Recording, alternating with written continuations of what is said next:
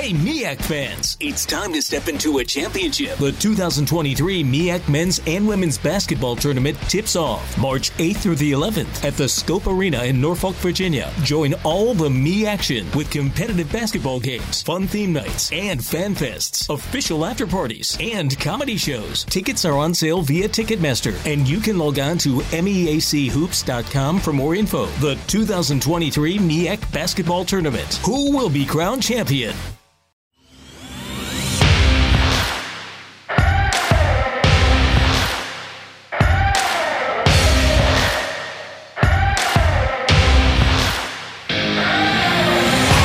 Welcome to the Fantrax Toolshed, a podcast covering all aspects of fantasy baseball to help you win all of your fantasy leagues. From dynasty to prospects to redraft, we got you covered. Now, here are your hosts, Eric Cross and Chris Clay.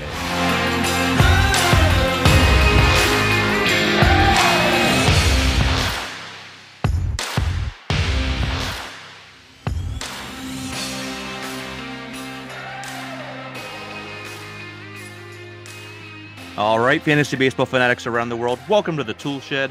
This is episode 147 of the Fantrax Toolshed with Clay and Cross, powered by Fantrax and FantraxHQ.com. I'm your host, Eric Cross. We have another fun episode in store today with two outstanding guests. And with me, as usual, is my 80 grade co-host, Mr. Chris Clay. Chris, what's going on, bud?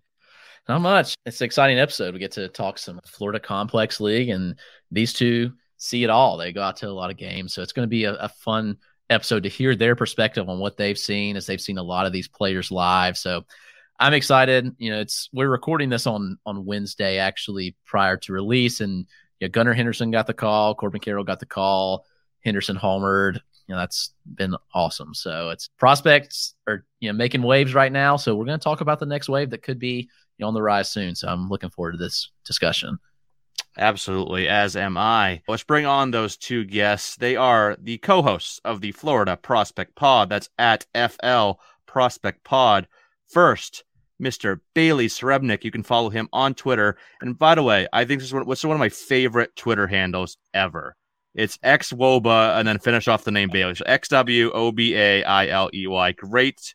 Great Twitter handle. And he is the king of the player selfies.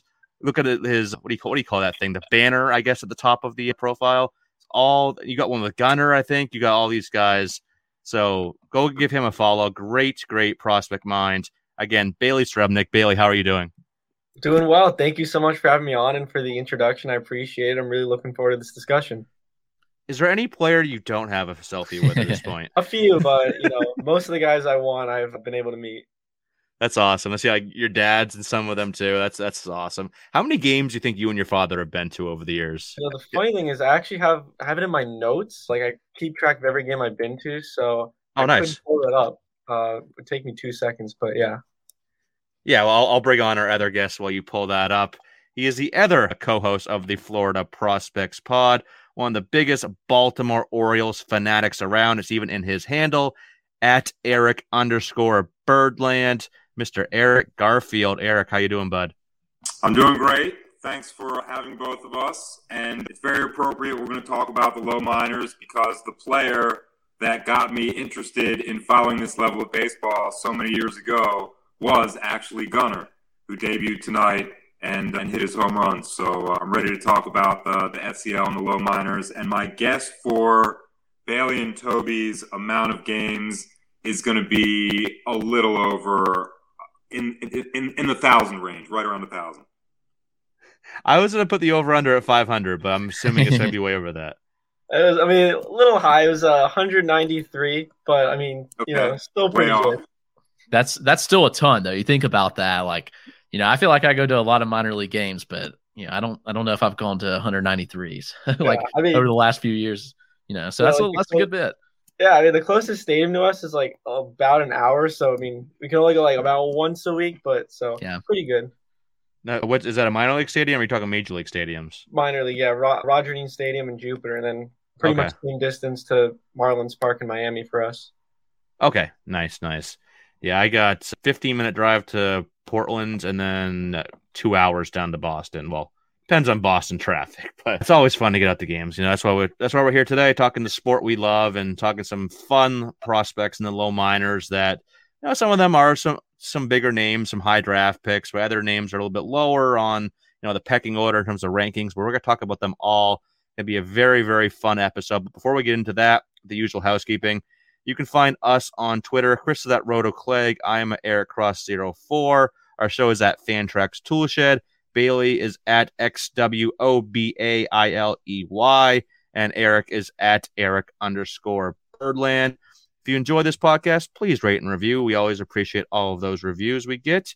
Check out our Patreon for extra content from both Chris and I. And, of course, check out all the other great work from the entire team over at Fantrax HQ. All right, we got a lot of fun names. Let's jump right into it. First name on the list, a Baltimore Oriole, not Gunner, a little bit lower down, but the number 1 overall draft pick. The best, 12-year-old in the minor leagues right now, Jackson Holliday. First, he looks 12, right? Like, it's not just me. He looks 12.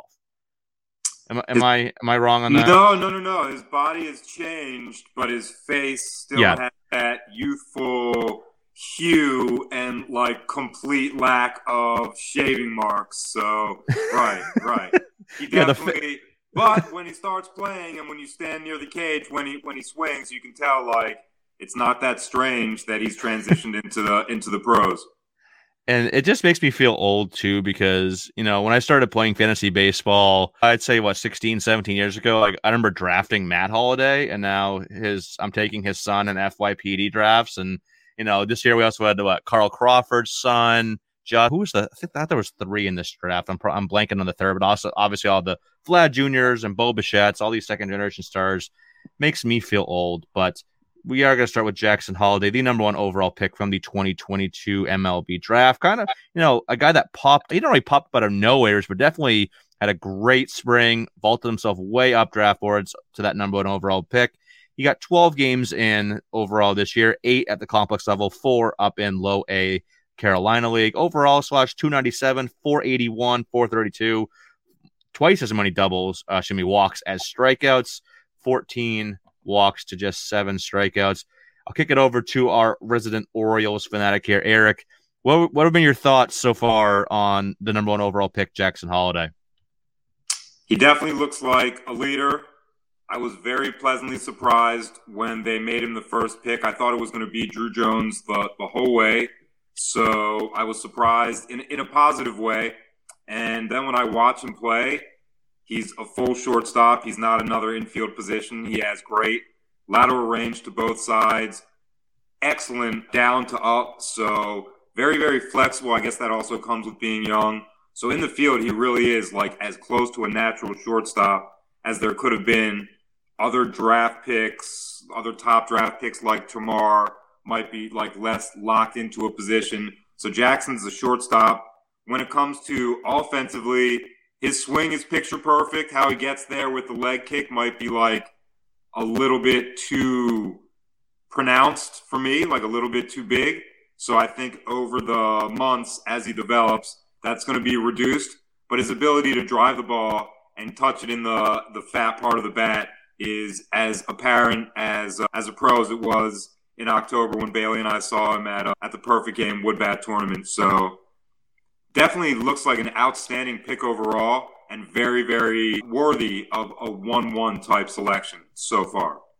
So you're thinking, out of all these, obviously Baltimore has a lot of guys that could play shortstop. Obviously Gunners played some short, Jordan Westbrook. So you think out of all these guys, the one with the highest likelihood of sticking there is Holliday?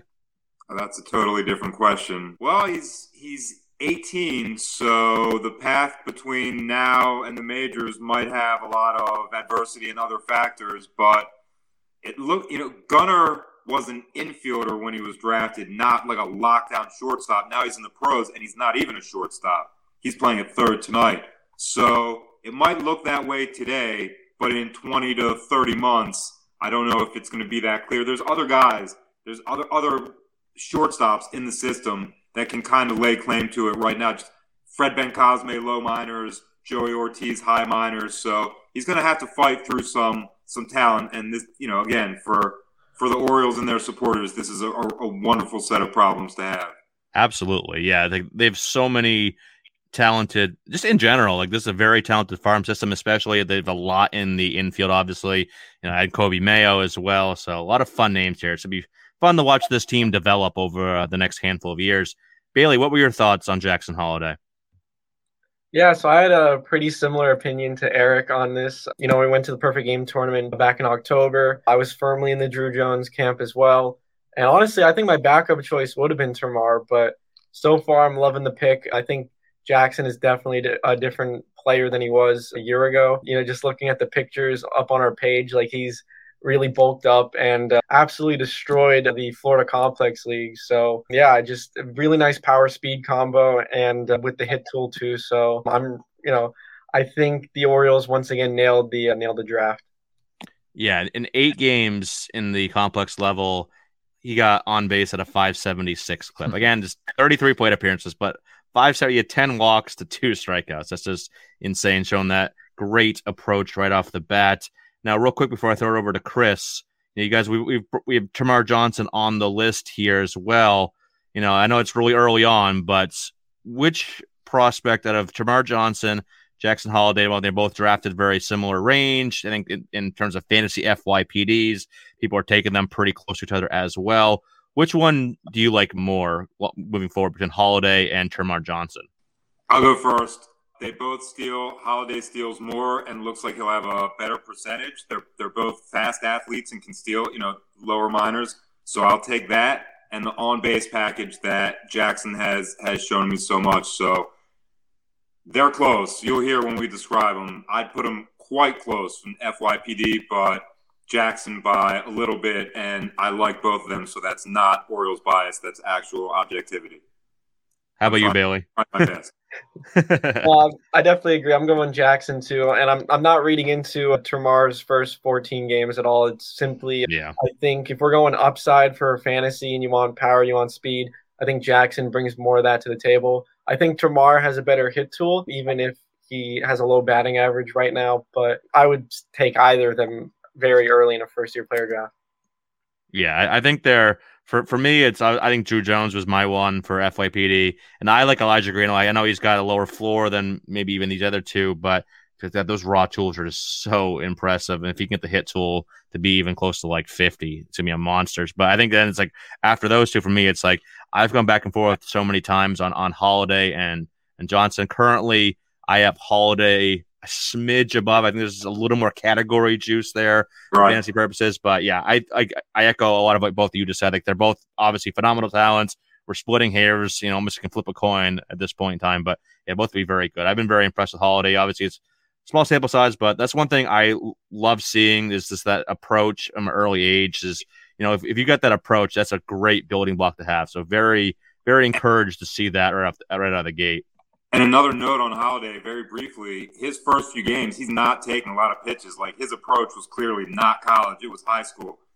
Something is happening within 4 pitches. So even better to put up good small sample size statistics when you're basically swinging.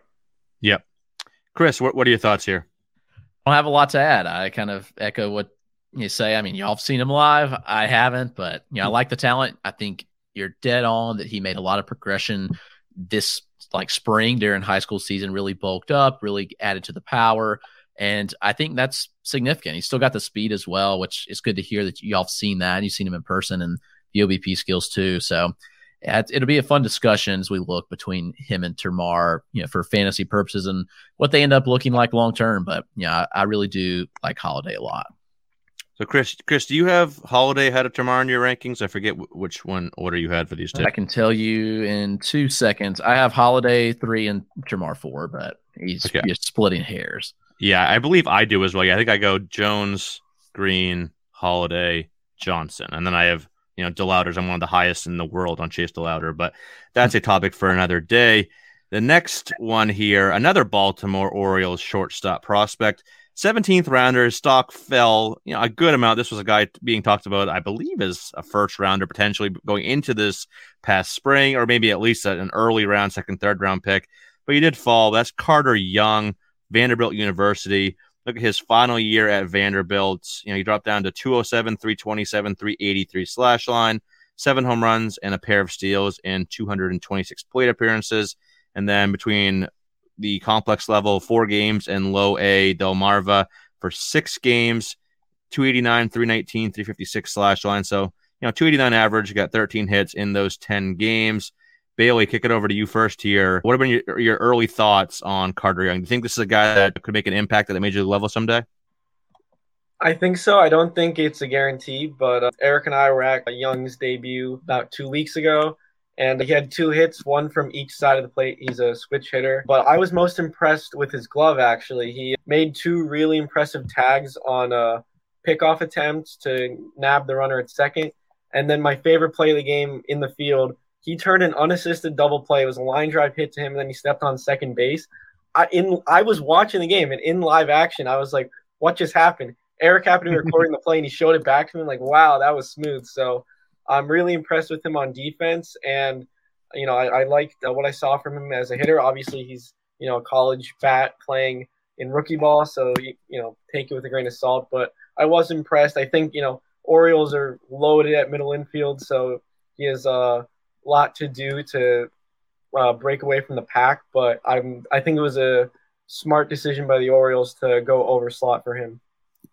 It's always fun when you catch a nice defensive play on video when you weren't even obviously you can't anticipate those. Like I had one from back, I think it was last month. I was Orelvis Martinez at the plate, so I was videoing him versus Kyle Hare. No, not Kyle. Oh, Quinn Priester was on the mound. That's it. Quinn Priester was on the mound, and then Orelvis rips one to left, and Liover Peguero just had Michael Jordan type ups and just robbed it from it looked like 10 feet in the air. I don't know how he got up there, but I just happened to catch that because I was filming the at-bat to get Priester and Orelvis. So it's just a fun little extra you get sometimes in videoing. That's always fun to see. Eric, how about you? What have been your thoughts on Carter Young? I don't know if a major league career is on track, but I wouldn't say from what I've seen I have any reason to think it's not. He looks definitely like he'll be very comfortable in the low minors and has already advanced the level. And probably should. He shows pedigree in his movements, especially defensively. Not the physical specimen that Jackson is, not as quick with the transfer, but as natural as Jackson looks at shortstop, Carter, to me, looks just as natural the other side of the pivot playing second. So a little stronger than he looks. And to be completely forthright, I know the Orioles system. I know they're overloaded with infielders. In the draft this year, they took 2 guys very late, and you could just tell looking at it that they were only going to sign one of them because they're high pedigree players. Andrew Walters, the pitcher from Miami, and Young. And to be honest, I wanted the pitcher from Miami a little bit more. I think buying out his last year of college would have been a really prudent move. And next year he's going to cost a little more, maybe be a little bit better. So Young was the one of the 2 that I wanted the least, but I've been satisfied with what he did, again, in a small sample size right in front of us. So not defensive first, but just so far better at defense. Gotcha. Chris, in terms of FYPD, is there a point where you're maybe looking to draft Carter Young, or you probably got to get pretty deep to look at his name, huh? I like him. Fantasy, I'm not sure how relevant he will be. I think he's going to be a decent real-life player more so than a fantasy asset. He did have a rough year, but I would kind of just ignore his stats last year at Vanderbilt. They even benched him towards the end of the season. But the talent's there. I mean, he hit 16 home runs as a sophomore and had a 560 slug, which is pretty impressive. So I think that, he's kind of just going to be average across the board. But I think in a later, if you're getting deep in FYPD, he's a name that people are going to kind of forget about. I think you can snag and hope that he does develop, because remember, he was going to be transferring to LSU, which was interesting. They were just loading up on talent, but the Orioles kind of bought that out. So I do like Young, but it's a deeper pick for FYPD purposes. Yeah, I think I would tend to agree with that. All right, let's shift over to the Pittsburgh Pirates. Couple of pitchers. Well, one's a 2-way player for now, but a couple of guys that Eric has had a chance to see this summer. Anthony Solometo and Bubba Chandler, both very intriguing prospects. Bubba Chandler obviously is the 2-way guy here this year in 124 plate appearances, Only hit 196, 331, 382, but did have 4 home runs and 4 steals. And on the mound, again, between the complex level, where he had 5 starts, 15 in the 3rd innings, and then another 22 innings up in the Florida State League. 2.17 ERA, 1.18 WHIP, 27 walks to 54 strikeouts in 37 and a 3rd innings. Solometo this year in Bradenton, 3.05 ERA, 1.07 WHIP across 30 in the 3rd innings, 13 walks to 41 strikeouts. So, Eric, you saw them. I'll throw it over to you. What were your initial reactions with Solometo and Chandler, and which one do you like more going forward? Just listening to you read the innings, I actually think that I've seen almost all of those innings. It's really not a lot, but I go to a lot of FCL and a lot of Bradenton Marauders. I'm only 10 minutes away from there. So I guess we'll start with Bubba. He's very advanced as a pitcher. His throwing motion is near perfect. I filmed it in slow motion and I filmed it in regular. So he throws like a high flight quarterback recruit should. Every pitch looks exactly the same, like down to the wrist. Fastball gets 98. He can throw it up for strike 3. His slider is tight. His curveball break is big. Probably needs to be refined and sharpened a little bit, but he has a lot of endurance. As a hitter, he's probably not the same level as a pitcher, but as a pitcher, he shows, he might be a 1. He can last when he's healthy and when he's ready.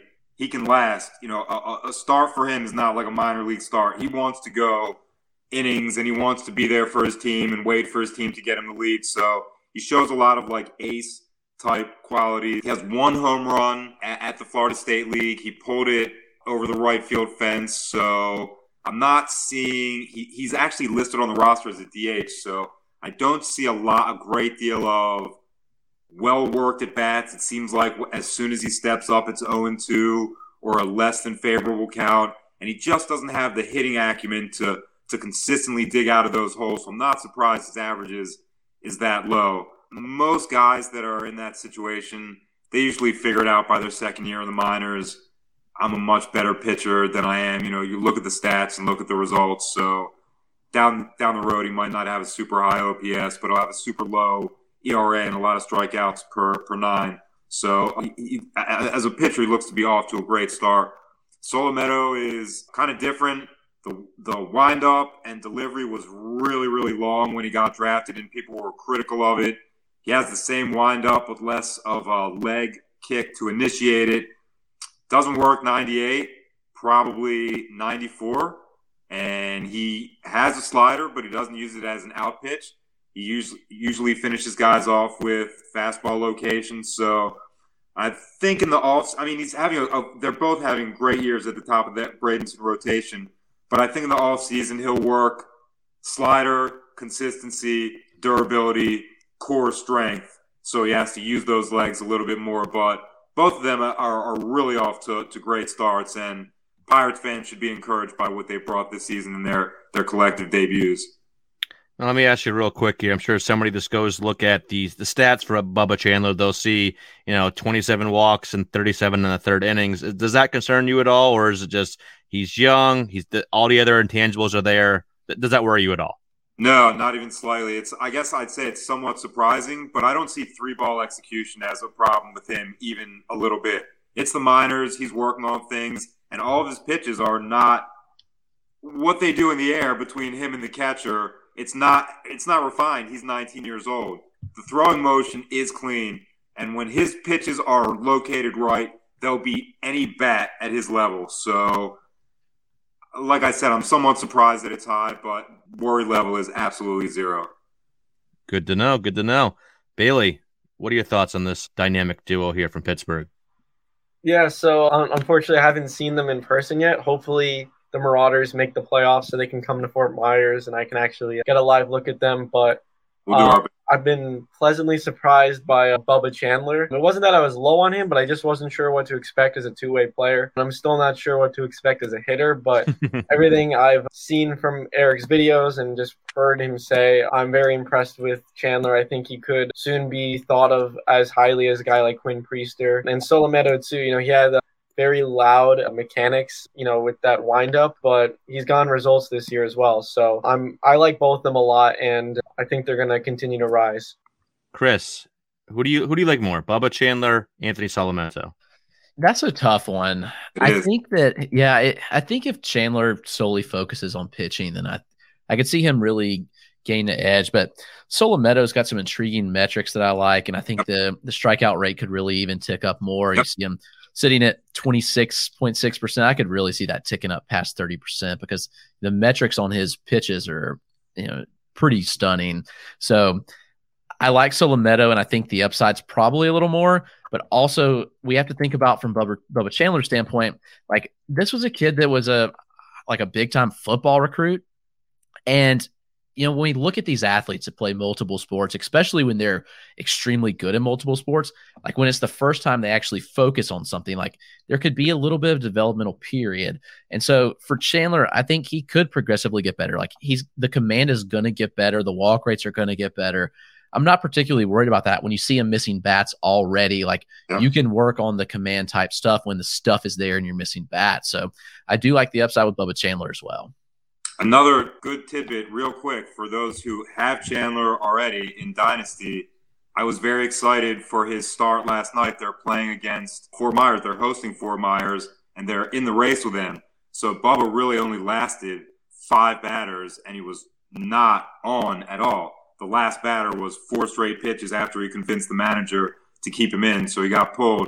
And I'm friends with people on Bradenton, and I'm friends with the staff, so I asked right away, what happened? We're all here to see Bubba. He got 1 out, and it wasn't pretty. So nothing to be concerned about. No arm, no shoulder. It was just stomach issues. So they're already a day later.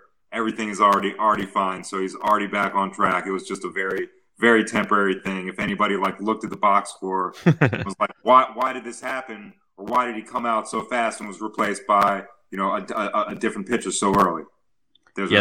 That's always the initial reaction, regardless of level. You see a guy go 1 and you're like, oh no, what happened? Is there an injury of some sort? So good to know that there's no injury there because Chandler, Solometo. I have Chandler a bit ahead in my rankings, but I've moved both of them up, a good amount this season from start to now. I think they're both very talented. I think they both have top 100 overall prospect upside by maybe even middle of next year. I like the Pittsburgh org in terms of player development. Obviously, they don't got a lot to show for it quite yet at the major league level, but I still believe in Ke'Bryan Hayes a bit. I still, O'Neal Cruz is very, very talented, but flawed.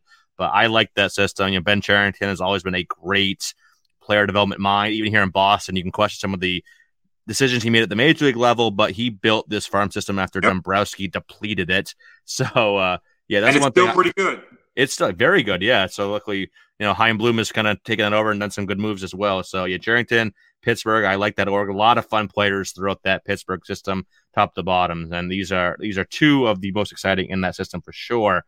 Let's move over to another exciting young hitter, one that Bailey has seen in Yiddy. Is it Cappy or Capay? I'm not. Capay. Okay, so I used to say Cappy, but I've heard more Capay now. I want to make sure I'm saying these names right. So Yiddy Capay, which is one of my. This is a fun name to say. You can't say Yiddy Capay and not smile a little bit. It's just a fun name. But 6'3", 175, right-handed batter, played some short, some third, was sent out of Cuba a couple of years ago, debuted last year for 55 games in the Dominican Summer League. This year played about equal time between low A and the complex level and hit pretty well at both levels, showed a bit more power at the complex level, but overall 299, 340, 462 slash line, 12 doubles, 8 home runs, 13 steals as well, 14 walks, 35 strikeouts. This is in 256 plate appearances. Again, basically split between the 2 levels. Bailey, there's been obviously he was a fairly big name back when he signed. There's a lot of fun tools there.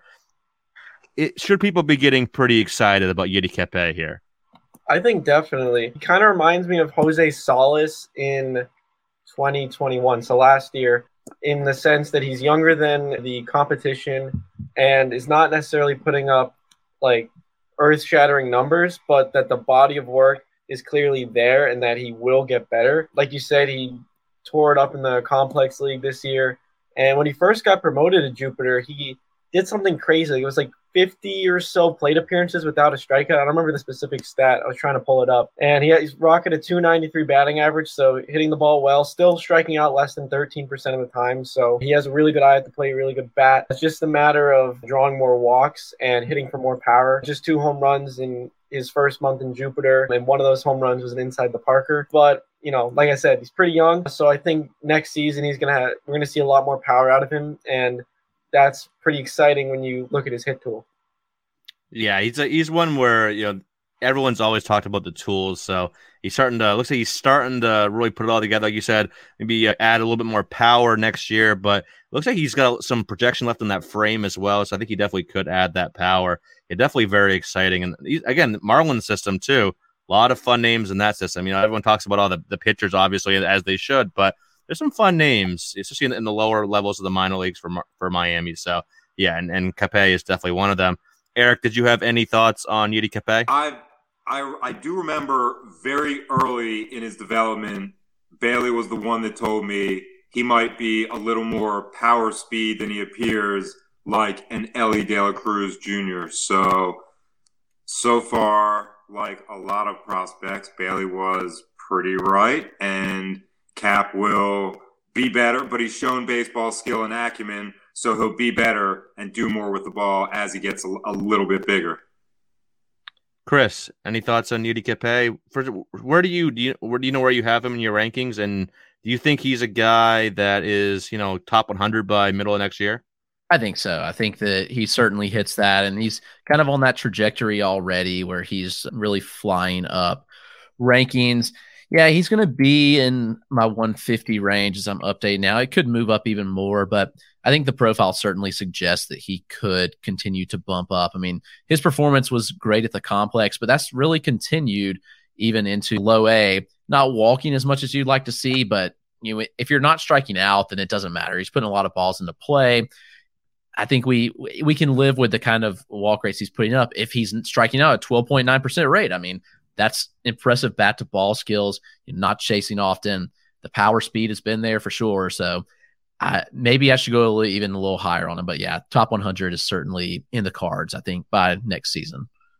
Yeah, I think I was a bit low on him. I think I'm going to move him up in the, I'm trying to look at some similar players in that area of my rankings. I think like that 125, 130, 135 range is pretty solid for him. So I've some other similar level guys in that range. So I think I'll definitely be bumping him up a good amount as well. And yeah, I love that power speed blend. Obviously, that's what everyone loves to look at in terms of for fantasy purposes. Obviously, that drives a lot of value. So looks like he's got it. Bailey's confident there'll be more power there. So, take it from people that have actually seen these guys live. So Bailey thinks there's going to be more power. Expect more power. All right, let's go ahead and take a quick break to get a word from our sponsor. We'll be right back. Support for Fantrax Toolshed is brought to you by Manscaped, who is best in men's below-the-waist grooming. Manscaped offers precision-engineered tools for your family jewels, and they recently launched the Ultimate Men's Hygiene Bundle, the Performance Package. So join over 5 million men worldwide who trust Manscaped with this exclusive offer for you, 20% off, plus free worldwide shipping using the code TOOLSHED at manscaped.com. The Performance 4.0 package has arrived, and it's a game changer. Inside this package, you will find the Lawnmower 4.0 trimmer, the Weed Whacker ear and nose hair trimmer, the Crop Preserver ball deodorant, the Crop Reviver toner, the Performance Boxer briefs, and a travel bag to hold all your goodies. The Lawnmower 4.0 is a new trimmer in the future of grooming and the greatest ball trimmer ever. I'm absolutely blown away by its performance and its craftsmanship. This 4th generation trimmer features a cutting-edge ceramic blade to reduce grooming accidents. Also has a 4000K LED spotlight you need for your most precise shaves. And because it's waterproof, you can use it in the shower and say goodbye to the mess on the bathroom floor. You thought that was great, but Manscaped takes it even a step further and includes the Weed Whacker nose and ear hair trimmer. It also provides the same proprietary skin-safe technology to reduce nicks and snags, and is also waterproof. The Crop Preserver below-the-waist deodorant and Crop Reviver toner will change the way you approach your daily hygiene routine. And Manscaped even throws in 2 free gifts for you in the 4.0 package, the Manscaped Boxers and the Shed Travel Bag. So bring your comfort in boxers to another level. It's time to take care of yourself. So go to manscaped.com and get 20% off plus free shipping using the code TOOLSHED. That's right. It's time to get some new tools for your shed. Get 20% off and free shipping using the code TOOLSHED at manscaped.com. All right, welcome back from the break. Let's get right back to it. All right, gentlemen, I need you guys to make me feel a little better about my Boston Red Sox first-round pick here. I was getting flashbacks to there's like Nick York, the sequel here. Obviously, York is worked out for the most part here, but another kind of head-scratching first-round pick by my Boston Red Sox. That's Mikey Romero, another California prep. It's like this organization has this focuses on California prep middle infielders for some reason. They just love going out there. Again, it worked with York, but makes another pick that made me scratch my head. 24th overall. Again, middle infielder from Orange Lutheran High School, which I believe is the same high school that Cole Winn went to, if I recall correctly. That sounds very familiar. But in his first taste of the major leagues here, again, small sample size, but let's look at the complex level. He had one game in the Carolina League as well. In 43 plate appearances, 250, 372, 417, 7 walks to 4 strikeouts, had 3 doubles and a home run with a steal as well.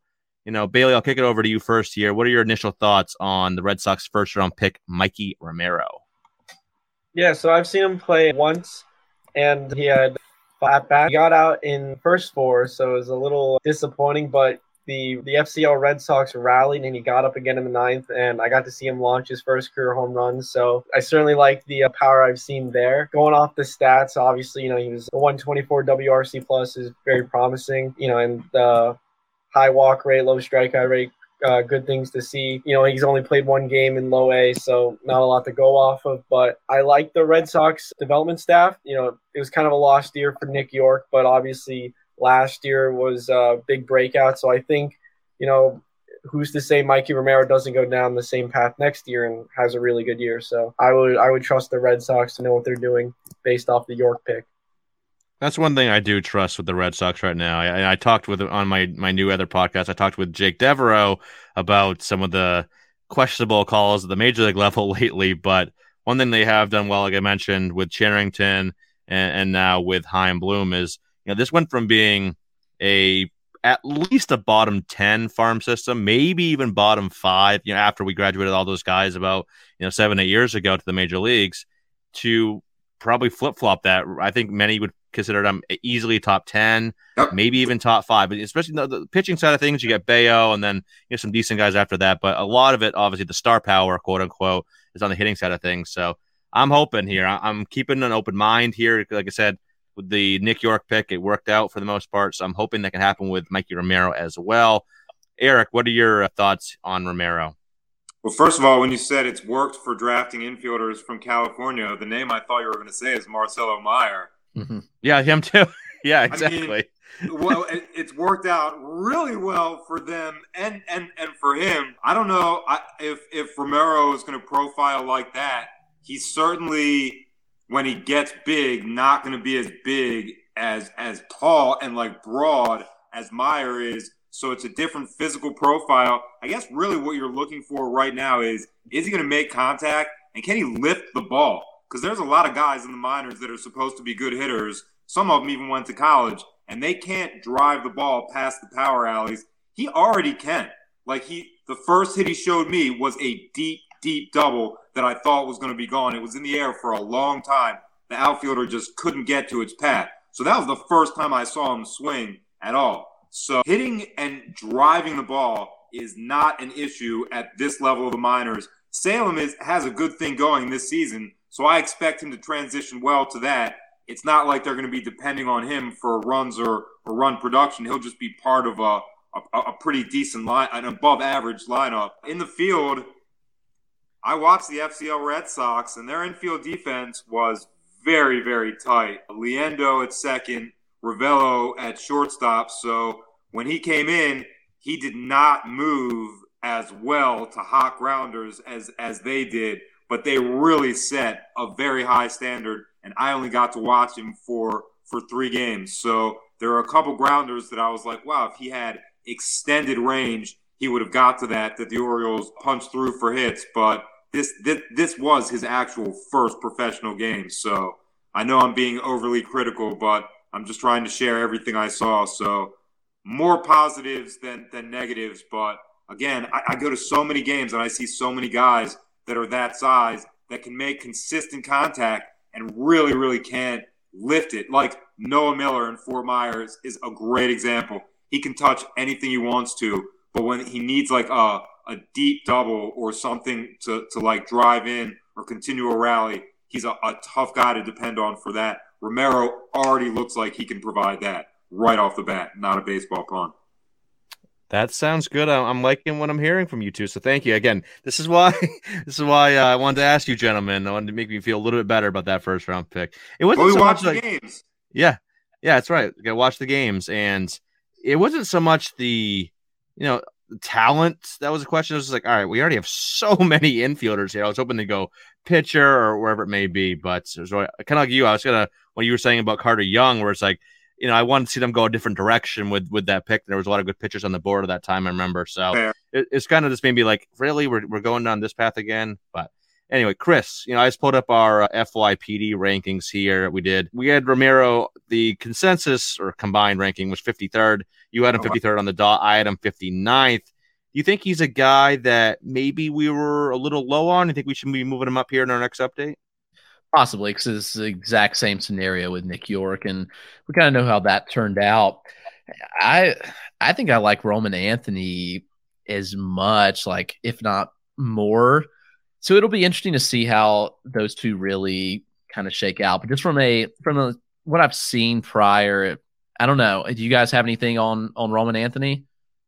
I do. I watched him play in all the games. He's a lot bigger than I thought he would be in person coming out of high school. A great deal. All shoulders and back. And he moves very, very well in the outfield. Again, first impressions, but like it's hard for me to look at like Adley and Gunnar distinctly separately because they're drafted right next to each other in the same draft. I put Anthony and Romero in the same group. Red Sox fans are going to like watching them rise and produce together. I think I had Anthony. I'm trying to pull up here. So overall, we had Anthony 2 spots behind, but I had him 51, and Chris, you had him 66. So okay. Yeah, they're both overall in the same range, but yeah, maybe we were a little bit low on Mikey Romero. So glad that we got some encouraging reports here from Eric and Bailey. All right, moving over to Junior Caminero. Played all over the diamond, a little bit of third, a little bit of short, a couple games at second, played first base last year, didn't play at first base this year, but that was back in the Cleveland org, now in Tampa Bay, obviously. Had a nice little season, kind of went under the radar. There's just so many good prospects in Tampa Bay. I feel like some of these guys kind of fly under the radar just because of all the names, but look at the overall line here, hit 306, 380 OBP, 464 slug, in a total of 224 plate appearances. About 2/3 of that was at the complex level. Overall had 8 home runs, 10 steals, only caught once. Good walk rate, 20 walks and 224 plate appearances, and kept the K rate down as well. Only 36 Ks to those 20 walks in 52 games overall. Eric, I believe, you were the one that got some live looks at Junior Caminero. Is he one that people should stop sleeping on? Oh, absolutely. Absolutely, he is. If not for a player that we're going to discuss in a few moments, he would have been my Florida Complex League MVP despite not playing the entire season down here. I'm really actually very surprised at the positive strikeout impressions that you just read because he swings for the fence and he hits it out of stadiums in a league where over-the-wall home runs are not the majority. They're sometimes the exception. So very, very strong for this level. I don't remember him working counts. I remember him swinging at a lot of pitches, pitchers'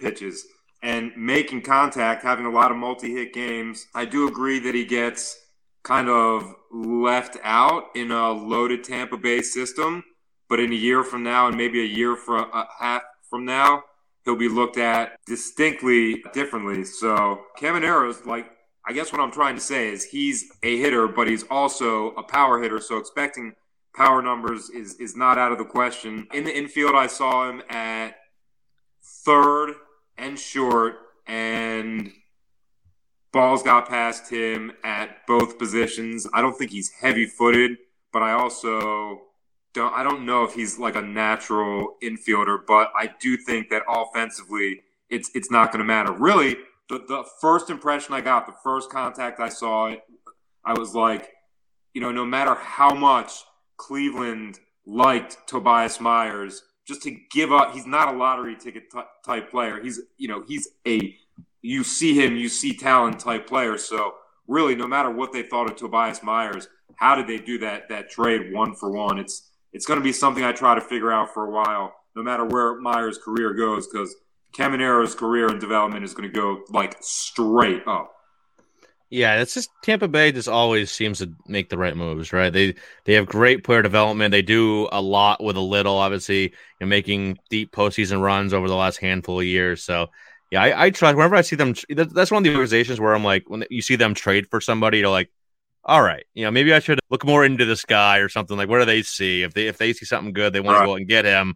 Or maybe I should take a move, pay more attention to this player, so to speak. Bailey, any thoughts here? Yeah, so I like that Eric mentioned Tobias Myers, because when I think of Caminero, just the way they got him is just so interesting to me. Well, first off, they drafted Tim Beckham first overall over a decade ago. They should have taken Buster Posey. Never forgive them for that. But bring up the one thing I was just praising them. You're like, oh yeah, they drafted Tim Beckham. I'm like, yeah, you can't get them all. You can't win them all, right? Right, but they traded Tim Beckham in 2017 for Tobias Myers. 4 years later, he became Rule 5 eligible after a career year, traded for Caminero. Caminero just had a career breakout year, and Tobias Myers was traded from Cleveland to the Giants for cash, and then was DFA'd by the Giants and is now a White Sox player, and he's not having a good year. So that's just crazy. Maybe in a way the Tim Beckham pick is finally paying off. Still a long way to go. A decade later. Yeah, but, I definitely rather have Caminero right now than Myers. Everyone listening, take notes, because there's going to be a quiz on all of that tomorrow. Like, who was traded for who was DFA'd, who's on what team now. Pay attention, everyone. It's going to be a quiz, pop quiz tomorrow. Fantrax pop quiz. Chris, where do you think you'll put Caminero in your next update? See, guys, I'm looking at my rankings here as well. I currently have him in like the 125, 130 range. I'm starting to wonder if that's not high enough. Maybe he's a guy that should be getting some top 100 love. Yeah, I think you can go as high as like top 75 on him with even more room to grow. I think the talent level's there, and we've seen that. And obviously at the complex, stellar. He's progressed. He's been solid, even in low A. So while the numbers aren't as eye-popping, I still really believe in the profile. So I think he'll continue to progress and just continue to move up ranking. So I would say in the 75 to 100 range is probably fair on him right now. We are talking about a prospect who did just turn 19 in low A. So, he's appropriate age for the level at this point. And at the complex level, being 18, really solid production there. So everything I've seen, I really love. I think the contact skills are there. There's blossoming power. And even though I wouldn't say like the speed is like, he's not going to be the fastest runner, like he's very efficient on the base pass. So I think he could be effective in stealing bases, at least for, the earlier part of his career. Yeah, I'm thinking I do have him too low. Just look at what he's done so far, combined 2021 and 2022 in 95 games. He got 17 home runs, 12 steals, hitting 301, 380 OBP. Walk rate's a tick over 10%, K rate well below 20%, closer to 15% than 20%. So yeah, approach is there, good power, hitting for average. Even if there's only a handful of steals, it's something in the speed department as well. So yeah, definitely real like Junior Caminero here. I probably should bump him up a bit higher in my rankings. Moving over to a guy that is absolutely top 100 for me right now, and probably even top 75 for some. Probably one of the more impressive pitching breakouts of the 2022 season. Tink Hence from the St. Louis Cardinals. Another name I like, Tink Hence. This is a good name. He was a 2020 second round draft pick. Last year, only pitched 8 innings. I'm not even really going to look at that. But this year in the Florida State League for Palm Beach, 44 and a third innings, sparkling 1.62 ERA, 0.88 whip, and get a load of this, 71 strikeouts to just 12 walks. That's in 165 batters faced. As I pull up the handy dandy calculator for some quick math, that is a 43% strikeout rate and only a 7.3% walk rate. That is very, only give up one home run as well. Only 27 hits allowed in 44 and a third innings. Everything here, very, very impressive. And the stuff is equally as impressive or more. Bailey, how, like, what's the ceiling for this kid? Like, obviously he's starting to he's on everyone's radar now. Like, do you think this is a guy that, like, even by middle of next year, we're talking about then kind of similar to how we're talking about guys like Kyle Harris and Andrew Painter now? Do you think he's got that type of upside in him? Absolutely. I'm going to try not to spend 10 minutes on him, but I've been going to minor league games for over a decade, and the two best pitching prospects I've seen in person are Uri Perez and Tink Hence. I went to Hence's debut back in May and was thoroughly impressed. Then saw him pitch a couple more times. And then in, I want to say June or end of May, I wrote an article saying he has ace upside. So I'd say that's my answer to your question. I think he could be a true ace. He pitched again tonight, 4 scoreless innings, 1 hit, 1 walk, 6 strikeouts. We have all those strikeouts on the Florida Prospect Pod Twitter account, so go check them out. Shout out to my dad for getting the coverage for us. But yeah, I think my favorite part of his game is his reverse splits. He has faced 101 right-handed hitters, striking out 36, allowing a batting average against of 217, which is really, really good. And note that Tink Hence is a right-handed pitcher. You'd expect him to be better against righties. Then when you see lefties, 64 plate appearances, 35 strikeouts, 119 batting average, 172 on base, 170 slugging. That is a 55% strikeout rate, just completely insane. And when you watch it in person, it's even better. Just how his curveball, just lefties have literally no chance against it. I'm extremely high on him. I rank him as a top 10 pitching prospect in the sport, and probably have him in a top 50 overall on a top 100 list. Just there's just so many positive things I can say about him. I think there's an argument that his fastball and curveball presently are 80 grade, definitely 70 for me. So yeah, just this is a guy you're gonna want to be in on before he really breaks out next year. I think the one more thing I want to note about him is he's not pitching deep into games. His first handful of outings, he was only going 3 innings, and then the past couple he's been going 4. So, the Cardinals have been very conservative with his pitch count. But, in the innings he has pitched, he's just been one of the most dominant pitchers I've ever seen. Now, for everyone listening, I know you can't see it, but Bailey was like smiling that entire time. Like he is so proud. Right? It's like he's like a proud papa right now. You could definitely see the love you have for Tink Hence, and it's absolutely deserved. Like, yeah, when you see electric stuff like that and an advanced feel for it at such a young age, like that's one thing that got me on Uri Perez too when he started showing better, dropping the walk rate, showing better command as well. Watch out, because these guys, when you have that combination of feel and stuff, good things usually happen. Eric, do you share in Bailey's excitement for Tink Hence? Yeah, the one start that I saw of him was his contribution to a no-hitter against the Clearwater Threshers at Clearwater. So I got to watch him warm up. I got to see him execute. I got to video him. So the one thing that I took away from him is he's a lot smaller than I thought. Most of the guys we're talking about are kind of big. Tink is not a tall or wide person. He also doesn't have like big legs or a big middle. So his 98 is extremely easy. Extremely. He can throw 98 every pitch for 5 innings. That's amazing athleticism. So when he spends multiple months in a row with trainers, improving his strength, improving his endurance, and topping off the conditioning, I think it's somewhat rational to think he might be normalizing like a 100-mile-per-hour game. So he's great. He looks like a 1, but he might be like an electric 1 when his development reaches the final stages. So I only watched him once, but I feel really lucky, and I watch what he does through Bailey and through his dad, so they should be proud. They were like the absolute very first on him, and that's kind of like what we pride ourselves on. So true, legit. I know these are words we throw around so much, but legitimate ace potential. Yeah, I have not seen Tink Hens live, but all the video I've seen on him, and then through you guys as well. And if you want to look at any of these videos, Eric and Bailey both from their individual pages on Twitter and the Florida Prospect Twitter handle as well.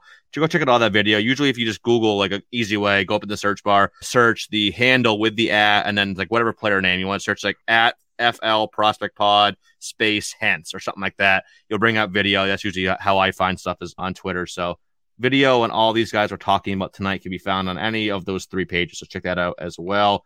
Now, Bailey, how do you pay your father for this video? Do you pay him in beer or how do you work that out? I'll have to get him back, get him a ticket to a game.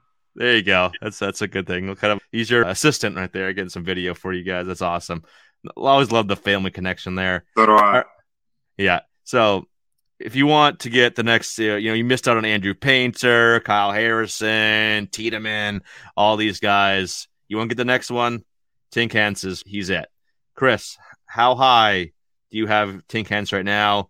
And fast forward, even just middle of next year, do you think he's top 25 overall? Yeah, he's sitting right at 60 for me, but that could move up even more. I mean, it's hard to argue. We keep going higher and higher on Andrew Painter. I know Painter's at a higher level, so that obviously factors. But still, you look at what this guy brings to the table and the results, and it's certainly there. So if the results continue as Hens progresses up, the levels, then he's going to push, top 30 overall status and certainly be in that conversation of, top 5 overall pitching prospect. Now, Bailey, real quick, I'll go back to you before we go on to the next name here. So you said you already have Tink Hens as a top 10 pitching prospect, which I totally see why. Do you like him more than Andrew Painter right now? Ooh. Oh, that's such a tough one because put you on the spot. Because Painter is in AA and is getting results. Man, I don't know if I can pick between them. I'm gonna say I haven't seen Painter live, so I'm not gonna pick, but I like them both a lot. I'd probably put Painter a few spots ahead just because he is in AA, but definitely not a knock on Tink. That's fair. Both very electric. Obviously, Painter a little bit more advanced, so yeah, I would give the nod to him as well. But hey, again, we could be talking about Hens as the same way we talk about Painter, or even higher. I think he's definitely gonna get into that Painter, Tiedemann, Yuri Perez tier. Even he's got that type of upside. So go out and get him. The window to get him at any type of reasonable and not crazy price tag in Dynasty Leagues is closing in a hurry. All right, last name on the docket before we get to some other names that, some of the more impressive names that both Bailey and Eric saw that we didn't have on the list here. But the last name we had on the list from my Boston Red Sox, Miguel Bleis. I've heard from several different people that have, within either the Red Sox org or just people that have, been down there and seen him, or even just heard it from them, from others themselves, that he was, if not the most impressive, one of the most impressive players at the complex level this year. In 40 games, 167 plate appearances, slash 301, 353, 543, 18 steals, only caught 3 times, 14 doubles, 4 triples, 5 home runs, 23 extra base hits total in 40 games.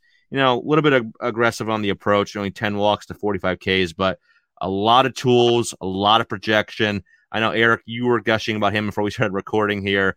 What have been your thoughts on Bleis and how good you think this guy can be? Really, the best part of watching the low minors is when a guy is good, but then you watch him and he just blows you away with better. And if it wasn't Caminero doing that this year, it definitely was Bleis. He has every athletic gift you can bring to a sport. Speed in droves. He uses it offensively, and he uses it even better. I know this is not important for fantasy.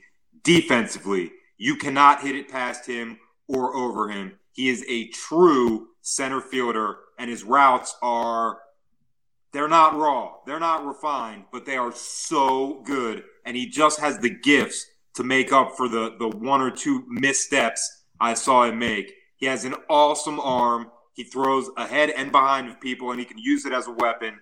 And then with the bat, I wouldn't say he's aggressive with those strikeout to walk numbers, but the results still come despite his not patient approach. So when guys transition through the lower minors, that doesn't always stay the same. But again, we've talked about Salem. They have a good system. They have a good offensive nucleus. He's another guy that I see just stepping right in and doing big things at A. I know he had a back injury, and because of how I am, I looked into it and asked a lot of people, and they said it really was a minor soreness type thing, and he doesn't need a procedure or any type of medical attention. Just rest and get back to a normal routine. So he is awesome. He is so much better than I realized, and he's the kind of player that when you watch, it really only takes one good look to realize that. I love to hear that. As a Red Sox fan, yeah, I'm very excited. Like I said, this system is on the rise, and the emergence of Ceddanne Rafaela this year, kind of not out of nowhere, but definitely. What were you gonna say, Eric? No, Rafael is so good, and he's another player like that. And Blyce is going to be the next year's version of him. I'm confident. Yeah, absolutely. It would probably take me a little bit of time to see Blyce, because I won't be able to see him until AA. But yeah, very excited for when I do get to see him live. Because I've heard everything I've heard, all the video I've seen, everyone I've talked to. Yeah, it's just glowing report after glowing report. Bailey, anything to add to what Eric said? Yeah, so I was hoping to see Blyce when I saw Mikey Romero in mid-August, but like Eric said, Blyce did get hurt, so I didn't get a live look. But I did draft him in one of my deep dynasty leagues back in February 2021, 116th overall, and I've held him since then. So it feels pretty good to see all the reports about him being a 5-tool guy. And, an interesting question I got on Twitter from one of my followers was, who would I rather have in dynasty between Miguel Blyce and Jose Salas? You know me, pretty high on Jose Salas. There might be some Marlins bias there, but I really do like what I've seen. But honestly, I went Blyce, and I think it's simply because of the upside.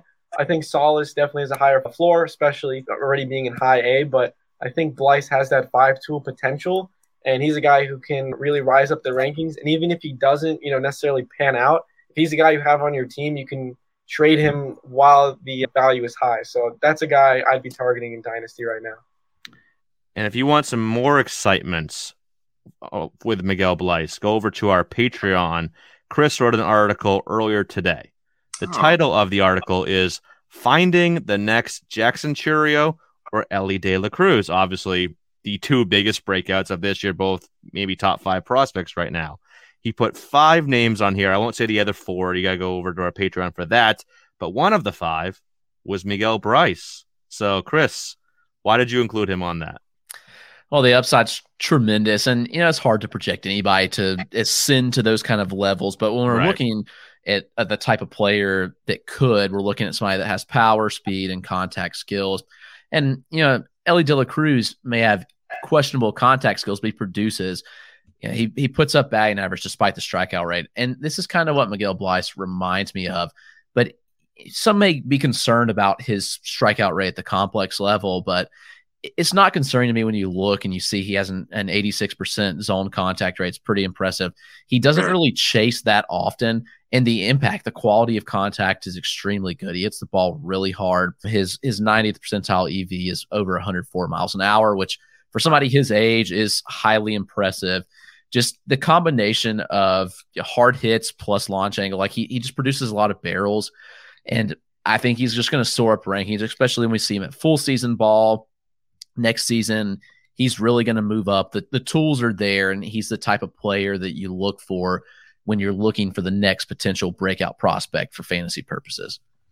Yeah, absolutely. I'm trying to look at where I have him in my rankings right now. Right at this very second, I have him 92 overall. That's up from 156 at my last update I think it was about 5 weeks ago. I might even push him. What's that? Big move. Yeah, I like him. Maybe my Red Sox, I try to keep my Red Sox bias out of it, but when I just keep hearing all these positive things from, not just positive, glowing things from everybody in the video, and then you look at the productions there as well, I think top 100 is warranted right now, and this is a guy that I think we could be talking about top 25 by the end of next year for sure. All right, A couple other names to round out the show that we haven't talked about yet. Let's start with you, Bailey. What's a guy a top hitter you've seen this year that we haven't talked about yet? Yeah, so I really liked Alex Ramirez of the Mets. Saw him play, I want to say 3 times this year, and just a really impressive hit tool coupled with his speed, and he has some pop. He was promoted to high A, and he's only 19, so he's holding his own there. WRC plus of 104, 5 home runs in 200 plate appearances. So, not, amazing stats per se, but slightly above average. And when he was in the Florida State League earlier this year, way above average, and was just, I think one game I went to, he had like 3 or 4 hits. So he left a really positive impression on me. I'd still rank him as a top 100 prospect right now. I really do like that hit tool, and I think he has more room to grow in his frame. Yeah, he's a guy that I also have right around top 100. Actually, he's 100 on the dot right now, up from 107 my last update. He's one of the names. Obviously, you put out rankings, no matter what type of rankings they are, how many players you rank. There's always like, you should put this player higher, this player lower, etc. It's just the nature of the game. But a common name that I get almost every update where like people are like, hey, you didn't go high enough in this guy is Alex Ramirez. That's one of the more common names. And I've been slowly moving him up there. I think he's a very good talent. So yeah, I'm right on both of you. I think top 100 is very fair for him as well. Eric, how about you? Another top hitter you've seen this year that we haven't discussed yet? Orioles' most consistent everyday offensive performer in the FCL just turned 18 on August 13th. So he was doing that most of the time as a 17-year-old. That's catcher Samuel Basallo, a name that dynasty players should familiarize themselves with pretty quick because his stock is going to rise next year and maybe even potentially after this interview with me. But he's very big. If you look at the website where it says he's 185 pounds, he needs to be reweighed. He's probably closer to 235 pounds. He's like the size of a bouncer for and he's a great catcher. So, he didn't come out of the lineup often because he was their best and most dependable offensive performer, but he's a great catcher, so he controls the running game and helps the pitchers. And if they had another catcher to mix in, well, Sam Basallo is also the best first baseman on the team. He can scoop. He has his best skill is actually throwing. I don't like to use this word at all because it comes with a negative connotation, but his approach and his swing is what I would consider raw. It needs a great deal of refinement, but his contact ability is not in question. When he touches it, it goes because he's big. So his swing and his swing decisions are going to get better. But this year, the numbers that he put up in the complex league playing every day at 17, 280 average, 774 OPS, 6 home runs all over the fence, 37 strikeouts and 15 walks. So for a kid just beginning his journey, he showed a lot of hit tool, but even more just devastating light tower power. Sam Basallo. Yeah, that's a name I've started creeping up my rankings as well. And people that look, obviously he's a catcher now. Obviously they got some fellow named Adley Rutschman. I think everyone's heard of him by now. That I don't worry for Dynasty. I don't worry about that. First up, Basallo is so far away. Like you mentioned, he just turned 18. He's at least probably bare minimum like 3.5, 4 years away from the major leagues. He could move to first. So I'm not worried about that. People sometimes I've been tweeting a lot about catching prospects recently because I just think there's so many good ones in baseball right now, a lot of exciting ones, and people are like, catcher, moving on. I'm like, no, don't. These guys they don't always stick. There's only 30 starting catchers in the major leagues. Not everybody can play catcher. We see maybe Soderstrom moves to first or corner outfield. We see Varsha move off. It happens. So don't worry about the catcher tags. Worry about the talent. And yeah, Basallo is definitely an intriguing one as well. How about a hitter that surprised you, Bailey? Yeah, so I'm going to go with Brady Whalen of the St. Louis Cardinals, 24-year-old first baseman. He's 6'4". He was drafted out of high school in 2016 in the 12th round. And then in 2018, made it to low A. Decent results, not otherworldly. Repeated the level in 2019 and had pretty similar results. 2021, he made it all the way to high A, but WRC plus of 103, 9 home runs, 750 OPS, just kind of average. But then They sent him back to low A to start the year this year, put up a 146 WRC plus with a 288 batting average, 390 on base, 465 slugging, 6 homers, 2 steals. Looked like a completely different player. I saw him a couple of times, was really impressed. Then they sent him to high A Peoria, where he continued to rake. And then they sent him all the way to double A, and in 17 games, he's a 138 WRC plus with a 353 average, 393 on base, 549 slugging. And that's a 549 slugging without any home runs yet. So he's really impressing me. This could be, like a late breakout type player, like, maybe Jeff McNeil. I don't think he's a, Jeff McNeil in terms of the way he plays the game. Obviously, he's a first baseman, but just in terms of breaking out at a, older age, not an older age, but for a prospect. But, I think this is a guy who soon should be on people's radars if he keeps putting up these kind of stats. Yeah, and just look at what's happened with St. Louis recently. Like, maybe not to the same level of it with like Juan Yepez, Alec Burles, and guys like that. St. Louis is a kind of sneaky, very good player development org. So, maybe they don't have a lot of the sexy names that you look to. Well, Tink Hence definitely could fit under that, but they've done a very good job, kind of low key developing players over the last really decade plus. So, it definitely makes you feel better about some of these guys. Like I said, Yepez came out of nowhere. It's almost same. Burleson was a known name, but he kind of shot up past expectations this year. So definitely gives you a little bit more confidence talking about a guy like Brady Whalen. How about you, Eric? Player that surprised you this year? I'm going to go with a guy. I was choosing between 3 Pirates, and I'm going to go with the Bradenton Marauders' most consistent offensive performer, infielder Sung-Chae Cheng. I expected him to he's a guy I started watching in the rookie leagues, so I expected him to transition to this level and have some success. But looking at his numbers, 87 strikeouts to 60 walks, that means his on base is 380. He's slugging 435. He has plenty of extra base hits. That's 815 OPS, batting 278. 29 steals, so he can take a base basically whenever he wants if he only hits a single. This guy is awesome. I mean, he's not big. He's getting stronger. He's listed at 5'7". That's really kind of tiny. I don't think he's that tiny, but he bats third every night for a good team, and he keeps rallies going. In the field, he's a magician. He has great feet in either direction. He will not hurt you or mess you up at second or short. So he's a guy that should be on a little bit more radars. And also, like, among Pirates prospects, I watch them often. He's not in Pipeline's top 30. I have to be honest. That's a real mistake. This is a guy that shows true projectable skills. I watch them night in and night out. So Pirates fans that know the minors know Cheng is an advanced hitter with a great feel for making contact. I love Cheng. Awesome stuff, guys. Thank you so much for joining us. This was a lot of fun. I'll give you guys the floor real quick. If you want to go ahead and promote all the good stuff you're doing over on the Florida Prospect Pod.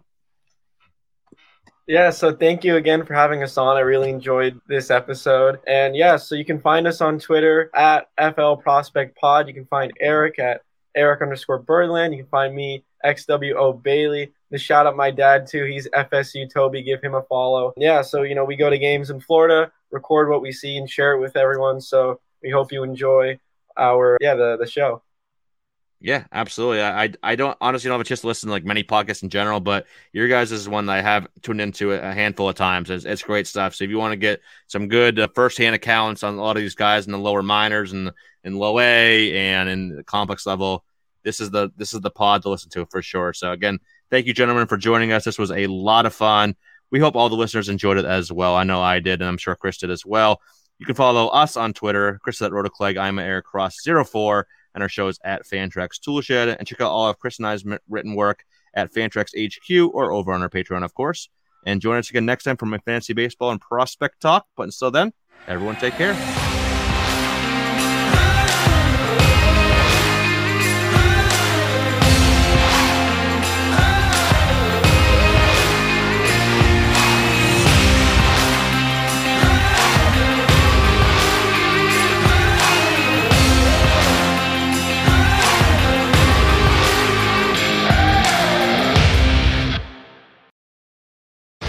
MEAC fans, it's time to step into a championship. The 2023 MEAC Men's and Women's Basketball Tournament tips off March 8th through the 11th at the Scope Arena in Norfolk, Virginia. Join all the MEAC action with competitive basketball games, fun theme nights, and fan fests, official after parties, and comedy shows. Tickets are on sale via Ticketmaster, and you can log on to meachoops.com for more info. The 2023 MEAC Basketball Tournament. Who will be crowned champion?